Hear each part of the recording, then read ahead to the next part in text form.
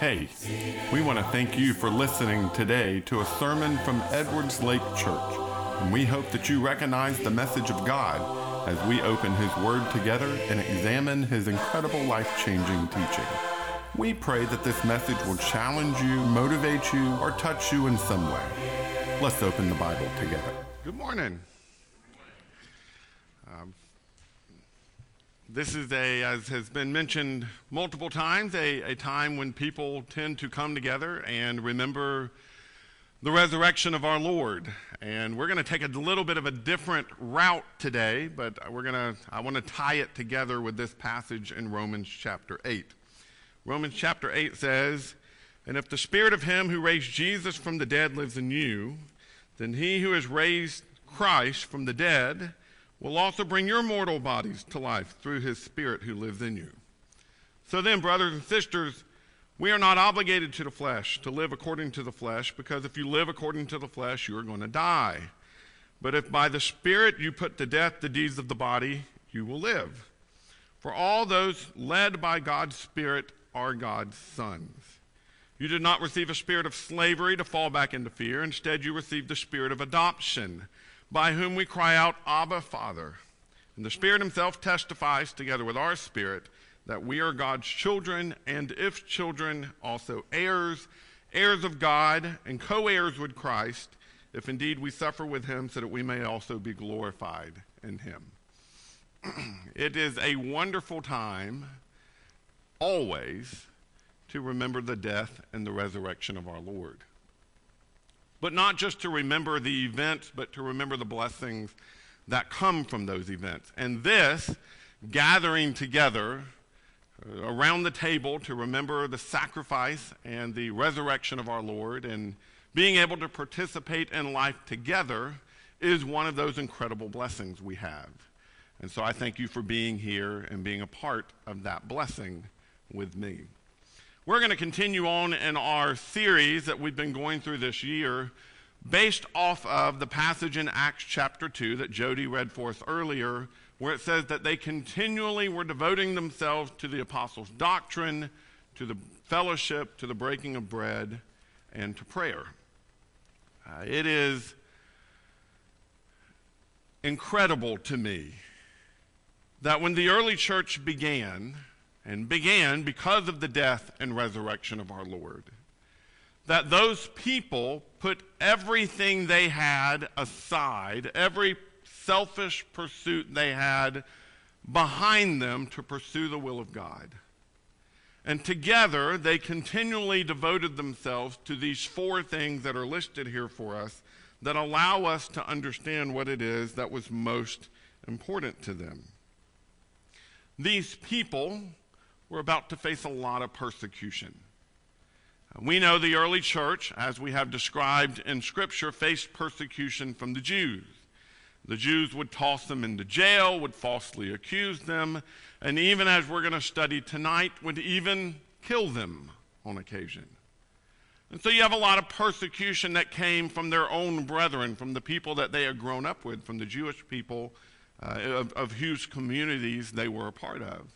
We know that later on, they also were going to face a lot of persecution from Rome. The government, the secular government, also turned against the early church. And that they were going to be not just ostracized, not just condemned, not just rebuked, but they were going to be actually dragged out of their homes and before court and thrown into colosseums where animals could eat them alive and they could become the entertainment for the bloodthirsty Romans. That was their future. We know that many of these early Christians lost their families, they lost their jobs, they lost their livelihoods, they lost their friendships, they lost their communities, they lost everything they held dear. And even in the story in Acts chapter 2, you've got these people who were displaced from their homes that had come to Jerusalem as practicing Jews to celebrate a Jewish feast of Pentecost, as Jody mentioned earlier. And while there, they learned about Jesus and sacrifice and the resurrection, and they decided, I want to follow that Jesus, and they left everything behind so that they could stay there and devote themselves to the apostles' doctrine, to fellowship, to breaking of bread, and to prayer. I have become convinced over the years that the thing that created strength within the early church was not merely an understanding of truth, but it was a practicing of it, a practicing of fellowship. And we're going to spend April, May, and June, at least 2 sermons a month, talking about what the Bible teaches about fellowship and what it is we can learn about our relationships to one another by better understanding God's call to being this family of God that we read about over in Romans chapter 8. So, let's dig into that this morning. First thing you got to do whenever you're talking about a word like fellowship is you have to define it, because it's not a term that we use very often in day-to-day language, and so we need to make sure we have a good working definition of the term. Fellowship comes from the Greek word koinonia. Y'all know me, I don't use Greek very often, but this is one of those places where it kind of becomes important, because that is probably one of the more famous Greek words, because you have like Koinonia Cafe. I've seen that before.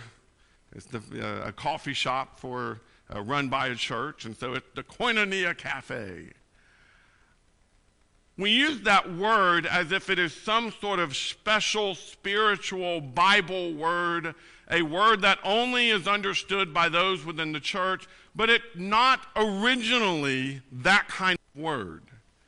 It was merely the generic word in the Greek language for having partnership. So you could have a fellowship or a koinonia in business, where you work hand in hand with somebody, you work together in order to accomplish. Or it was the concept of community, the concept of having things in common, having things that you shared, having things that you identified with similarly with other people. The concept of sharing, even contribution in Scripture is at one point called fellowship, that they would offer their fellowship, their contribution. It's the idea of participating with somebody and joining together to do something. That's it. Simple. It can be used in a lot of different ways that we could talk about. The fact that we decided to do a woodworking project together, and so we have fellowship together in this woodworking project. Or it could be something where we have an official business together, and so we have an official fellowship together. It's just used as that term of partnership or sharing or any of these different translations, honestly. It's used 19 times in the New Testament. Now that's not a lot, but the concept is talked about a lot more than that. Anytime you read of early Christians joining together in an effort or participating together in an activity or doing something as a community, we're talking about fellowship. It's not a spiritual word, but just a common word used to talk about their relationships. But because of that, it's kind of a hard word to define. I was sitting there thinking, what are other things that would be hard to define? What is a best friend? Kind of hard to describe that to somebody. If I were, if you were to ask me who my best friend is, I have to say my wife. No, I mean, it really is my wife. But if you were to ask me why I would call her my best friend, honestly, because I don't have many other ones, but it mostly because of the unworded understandings that we have, where we just have a closeness, a knit together relationship where I'm dependent on her and she's dependent on me, and we're just close. I'm closer to her, I'm more dependent on her than I am any other person. And people could say, well, that's because you're married. Why is she your best friend? I'd have a hard time putting that into words. I'd have a hard time describing our relationship to somebody. I see this a lot in marriages. I've mentioned before, in doing marriages, I really struggle oftentimes when I go to marriages and it comes to the time to make vows. Because in our modern day culture, we don't really make vows anymore. If you ever pay attention to a wedding that takes place on a TV show or something like that, we don't make vows, we make declarations of love. Not really, I promise to do this, or I vow that I will be this for you. What you have oftentimes these days is, well, you make me feel so good. And you warm my heart, and oh, I just love you to the moon and back. And you get all of these declarations of love. And honestly, more often it's a description of what you do for me than it is what I vow to do for you. And the reason for that is that we have a hard time putting into words and ideas what it means to be married, what it means to be close, what it means to have a relationship. How would you define love? Well, that's easy, Adam. 1 Corinthians 13. Boom, got that one. How do you describe the feeling of love? Or to ask, describe for me the way you feel about your house. To put in words. How do you, came across this the other day, how do you describe a color? You ever thought about that? Even something as fundamental, easy to understand as a color. How do you describe yellow? If you were describing yellow to a blind person, what words would you use to tell them what yellow is? Wouldn't that be hard? Fellowship is one of those things that honestly is hard to describe because the experience of fellowship goes so far beyond the description or the definition of fellowship. Fellowship is one of those things that when you experience it, it draws all new purpose and meaning to you that it didn't have before you had ever experienced it in the first place. And Acts chapter 2 is a great example of that. You look just in this story that Jody already read for us, so we're not going to read it again, but look at all of the things that they share in just these few short verses. They shared a common experience in baptism. That day, 3,000 people were baptized. And daily after that, we find in verse 47, more people are being baptized. And they share this common experience of having their sins washed away and putting on Christ and being saved. They just have this common experience through this act of baptism that they can together be a community. They have a common response to the works of God. Talked about how they marveled. They were filled with awe of the many signs and wonders that were taking place through the hands of the apostles. You see in verse 44 and 45 that they had a community that they became a part of as a part of that early church, that they were together, they held all things in common, they spent time together from house to house breaking bread. They were together in the temple on a daily basis. You find that they worshiped together, praising God and enjoying the favor of all the people. They had this common experience there in Acts chapter 2 for the days, weeks, or even months that they were there in Jerusalem together. And that experience they shared was positive and strengthening to them. It was something they enjoyed. It was something that they grew to depend on very quickly. Some of them became more dependent than others because they were displaced from their homes, and so they had to depend on the generosity of the brethren that were local in order to have food, in order to have shelter, in order to have clothes. And so they were dependent on the brethren there. But that dependency that was created through this fellowship or this community was a positive and strengthening aspect of what the early church was. And it still is today. When we experience true fellowship among God's people, it is something that is second to none. It is literally a piece of heaven on earth. Because what you have in fellowship is a dependent relationship on those with whom you will spend eternity. And it is something that is almost indescribable. We often misidentify fellowship as if fellowship is some sort of partying or some sort of just get-together type activity where, hey, we're going to go have fellowship this afternoon at the community center. Everybody bring a dish, right? You've heard that kind of term.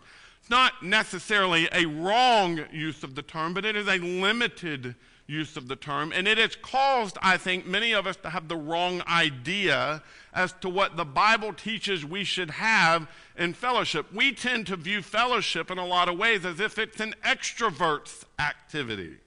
It is parties and get-togethers and just that kind of liveliness that comes from being together and eating together. But that's not really it. Fellowship is more than that. It is the sharing of life together.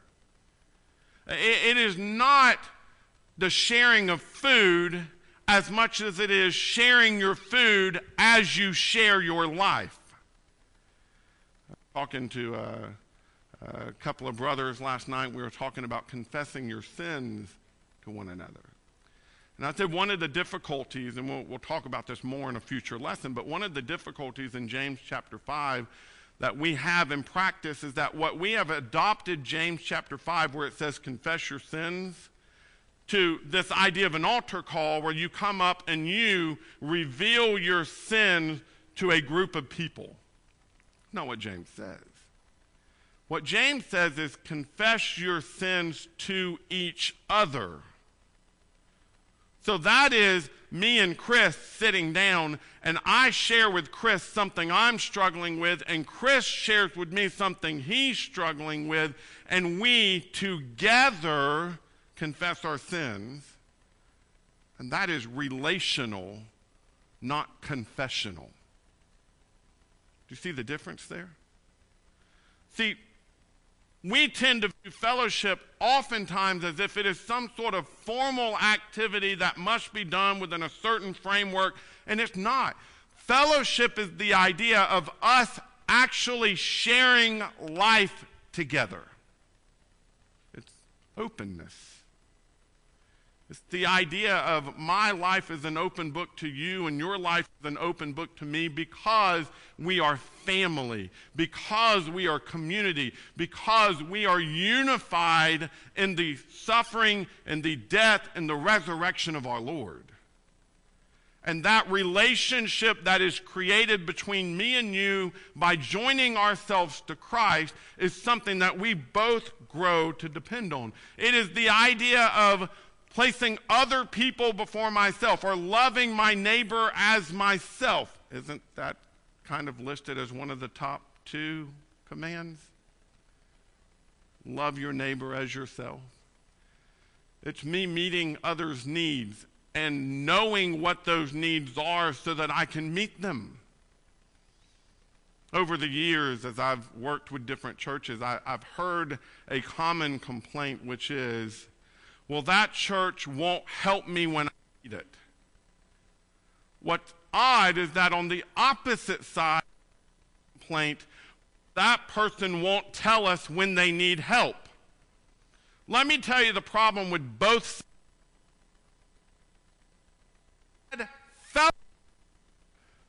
Both would be open about it. There would not need to be a formal examination one's needs. There would not to be any sort of privacy between one brother and another, because in the relationship of fellowship, we have opened ourselves up to one another. And so it's not about whose responsibility it is to reveal the need. It's that the need is known because the relationship is of depth that we know things about each other. That's fellowship. You grow dependent on one another when that's the way you live. Because you grow in a way that you know, if I've got something difficult to deal with, I've got Ron that I can call, and Ron's going to sit there and listen and talk with me and share with me some of the things he's dealing with, and we're going to have an open conversation about that. And if I have something that I'm excited about, I might call Dallas and say, Dallas, you won't believe what's happened to me, and Dallas is going to jump up and down with me about the thing that has happened to me, because the Bible says, weep with those who weep and rejoice to rejoice. Right? And if our relationships are open, the way fellowship teaches us our relationships would be open, we will find those occasions for weeping and rejoicing with one another. And the great thing about fellowship is that the effect that it has on the church. It causes the church to strengthen. Any group that is close-knit is strong. Isn't it? Isn't that exactly what we're taught over in the book of Ecclesiastes? That great book of wisdom where it talks about our relationships with others, and it says, two are better than one. For if one falls down, there will be someone there to pick him up. And if somebody is cold, they will have somebody near who can warm him up. And a cord of 3 strands is not easily broken. What's the point of that passage? We use it to talk about marriage and relationships and, a husband and a wife tied together with God. That's 3 strands, right? That's not really what it's talking about. It's talking about fellowship. It's saying that when we get more than one together, it is stronger than the individual. When the church is full of connected people with deep, growing relationships, the church becomes impenetrable, unbreakable. You know, the reason I see oftentimes these churches split, and oftentimes, maybe you'll agree with me, I think, generally they split over the dumbest things. You know why they split? It's not because of the issue on which they have blamed the split. The reason churches split is because the fellowship that was supposed to be there by God's design wasn't there in the first place. That's why they split. Because a cord of 3 strands is not easily broken. Churches with fellowship grow. They grow. Isn't that exactly what you see there in Acts chapter 2 and 3 and 4 and 5 and 6 and 7 and 8 and 9? The church grew and grew and grew because they were knit together, because they were of one heart and soul, it describes over in chapter 4. Their unity caused growth. Well, unity is a product of fellowship. Churches with fellowship fill their gaps. Here's what I mean by that. Every person in this room has gaps, has struggles, has difficulties. Every person in here is fighting some temptation. It might be discouragement. It might be sin. It might be arrogance. It might be, we all struggle. We all have gaps. We all have holes in our character. That's why we need each other.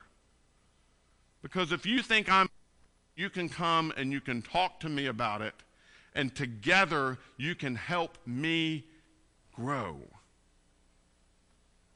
And you might have an issue I can help you with. And together we grow and we fill in the gap. There might be talents that I have that you don't. There might be talents you have that I don't. Together, we get things done. But when the church has fellowships, it has no gaps. But a church without fellowship has more gaps than anything else. It produces courage. What I see through Scripture again and again, especially through the book of Acts, is how courageous those early Christians were. They stood up in the face of persecution. They were willing to fight for what was right. They were willing to stand up to people who didn't know the truth and talk to people about the truth. They were willing to give up whatever they had to give up in order to belong to Christ. And the reason they were able to do that is because they knew there were people who had their back. People who would defend them. It provides for the needs that might pop up within the church. It frees us to focus. And the best example I can think of this, that's just clear as day, is the one we studied a couple of weeks ago at the beginning of Acts chapter 6. You remember that, right? A complaint had risen up, a racist complaint, a complaint that some were being neglected for the good of others. And the apostles' response to that was, you know what? You know your men. Choose 7 of them who will be of this good character, who can take care of the problem so that we can remain focused on the things that we as apostles need to remain focused on, which is the teaching of the word and prayer. And they knew their congregation well enough so that they could easily find 7 men, and they brought those 7 men to the apostles, and the apostles approved those 7 men, and the problem got taken care of. That's fellowship. That's a well-functioning body of God's people. Could you imagine if they didn't have fellowship? A problem, a complaint of racism, it arises. What do you think would happen to that church?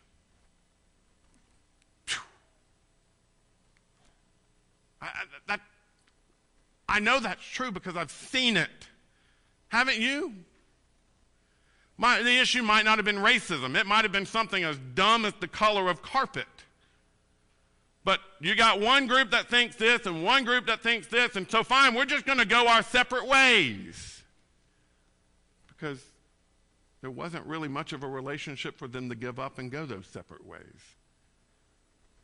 Churches shrink when there's no fellowship because nobody really wants to be there if there's not depth of relationship. Churches fail more often than they succeed. They end up becoming impotent in their communities. And then they end up having to focus on all the problems instead of focusing on the things they should be focusing on, which is reaching the lost. Fellowship matters. And there's a reason the early church focused on it. I hesitate to put this question up on the screen. Is fellowship a work of the church? I hesitate because it's one of those questions that kind of reaches under people's skin a little bit. I don't want people to misunderstand me. I don't want people to think I'm advocating for something I'm not. And I'll try to be as clear as I can. I'm not trying to open cans of worms in saying this. The term work of the church is a bit of a loaded term. And even the term fellowship is so misunderstood that it's hard to really talk about this. But it's a question we got to ask. There's a lot of articles out there who will identify the work of the church. It's 3 things. 3-fold work of the church, right? Probably many of you can quote these 3. Okay? Evangelism, edification, benevolence. I've read countless articles that say those are the 3 works of the church. And honestly, they're based on a hermeneutic that more than they are scripture. Doesn't mean they're wrong. I think the church should be benevolent, and the church should be taking care of its members, and the church should be edifying and doing things for edification. That's one thing I love about our elders, is whenever we have meetings, that no less than 10 times in a meeting, I'll hear the phrase, well, will this lead to edification? I love that. That is something we should be focusing on as God's people? Are we edifying, growing, encouraging, doing things in a way that bring about growth? Absolutely. You know, I love evangelism. That's not a question whatsoever. One article I looked at even gave a long list of things that are not the work of the church, like social reform, recreational activities, business ventures, secular education, domestic relationships. But all of this defining things can make things a little bit difficult.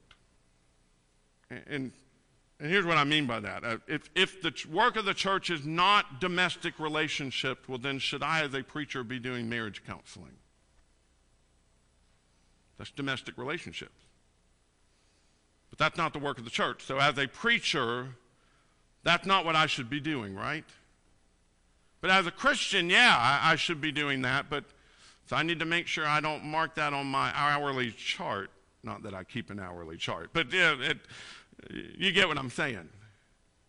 If somebody here decided to join their child into Little League baseball so that they could have opportunities to meet people and reach them with the gospel, is that evangelism or is that social activities, recreational activities? When you start drawing lines in the sand, you got to draw a lot of lines. And that's the danger with this. I'm going to tell you, I think it's a whole lot easier, instead of focusing on what we can't do, to focus on what we should be doing. And let me tell you what that is. They continually devoted themselves to the apostles' doctrine, to fellowship, to the breaking of bread, and prayer. What we're talking about this year. People are looking for fellowship. And Jesus told us people would look for fellowship. What is it he told his apostles? By the way you love one another, all men will know you're my disciples. How are we going to be identified? By the structure of the building? By the sign on the front? By the way we dress, if we take our worship seriously or not? You know, should I be wearing a tie? If I'm not wearing a tie, will people know that I'm really a Christian? Is it maybe by the teaching that we put out there? It's not what Jesus says. Now, I'm not saying any of those other things are unimportant or things that shouldn't be discussed or things that we shouldn't consider with much sobriety and seriousness.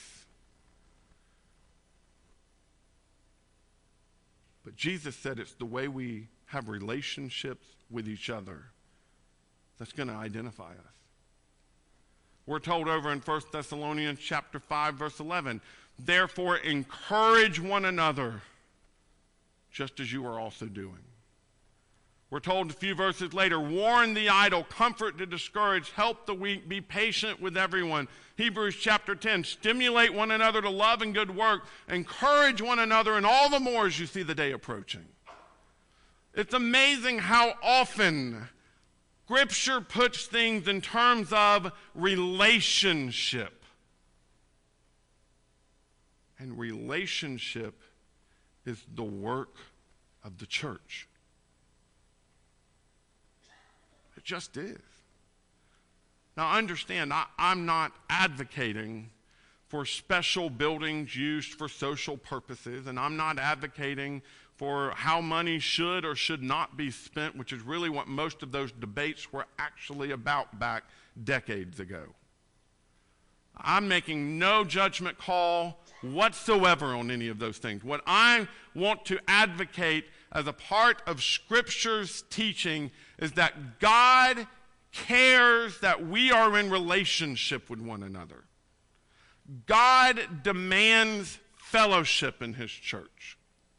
It is a devoted activity. It is something we must focus on. Turn with me to one other passage, 2 Corinthians chapter 6. 2 Corinthians chapter 6.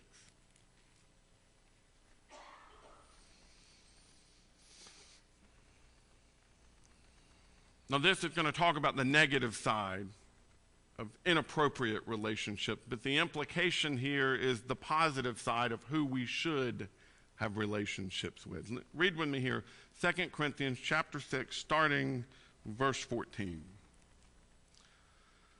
Do not become partners with those who do not believe. For what partnership is there between righteousness and lawlessness? And what fellowship has light with darkness? What agreement does Christ have with Belial? And what does a believer have in common with an unbeliever? And what agreement does the temple of God have with idols? It says here that we are not to yoke ourselves together with those who are not a part of the Lord's body. That's what it says. And if you put that image in your head of a yoke, of an actual wooden beam that is used to tie together two oxen who are doing work for the farmer. Well, the farmer's sitting behind these oxen, he's driving them, and they've got this yoke that is tying them together. They are inseparable. They cannot fight the yoke. They cannot work apart from each other because they have been tied together. That's a description of a relationship that believers should have with believers. We, brothers and sisters, are yoked together. And we should seek that. Because together we get more done. We're going to spend several more sermons digging into what this looks like. What does it look like to be yoked together? What is it that we can expect to accomplish? How can we do more as God's people join together than we can separated? Because I'm going to tell you, my experience in the church has been we are great at the apostles' doctrine, and we are poor at fellowship. We struggle with it. We struggle with it because it is so much easier to just live life my own way, on my own terms, doing things the way I want to do them. That's what's easy for me. But it's not what's best for me. God says what's best for me is that I have a deep, genuine, growing, and dependent relationship with my brother and sister. And if God says that's best, then that's what I want to work on. If you're not a child of God, then this whole sermon has been like, what? Because it's hard to describe a relationship until you've experienced it, and it's hard to experience a relationship that depends on salvation from God when you've not experienced salvation from God. So I encourage you, if you're not a child of God, become one. Be baptized into Christ. Have your sins washed away. Belong to Him and no other. Let Him be in control of your life. Let Him be Lord. If that's what you need, we want you to let us know. And I tell you, what you gain from that, not just salvation, it's not just a freeing from guilt, a freeing from a burdened conscience, but you gain a family. You gain an inheritance as a part of, as a co-heir of Jesus, as we read in the very beginning. But you also gain a family who's going to rejoice with you and weep with you and encourage you and stimulate you and find some way that we can challenge you to grow as you help us grow. And we want that to be a part of your life. If you need the invitation to get your life right, to become a child of God, and to be baptized into Christ, please come forward and let us know as we stand and sing this song. Hosanna, you're my King. Thanks for listening and studying God's Word with us. We want to help you draw closer to Jesus as your Lord. If you feel some need as a result of today's message, whether that be a need to seek God's salvation, or you are just in the need of prayers, please reach out to us. You can find out more about us, including contact information, at edwardslakechurch.org. If you want to continue to open God's Word with us, please check out other sermons on our podcast, or come visit with us at Edwards Lake Church anytime you can. Thanks again, and we pray God's blessings for you.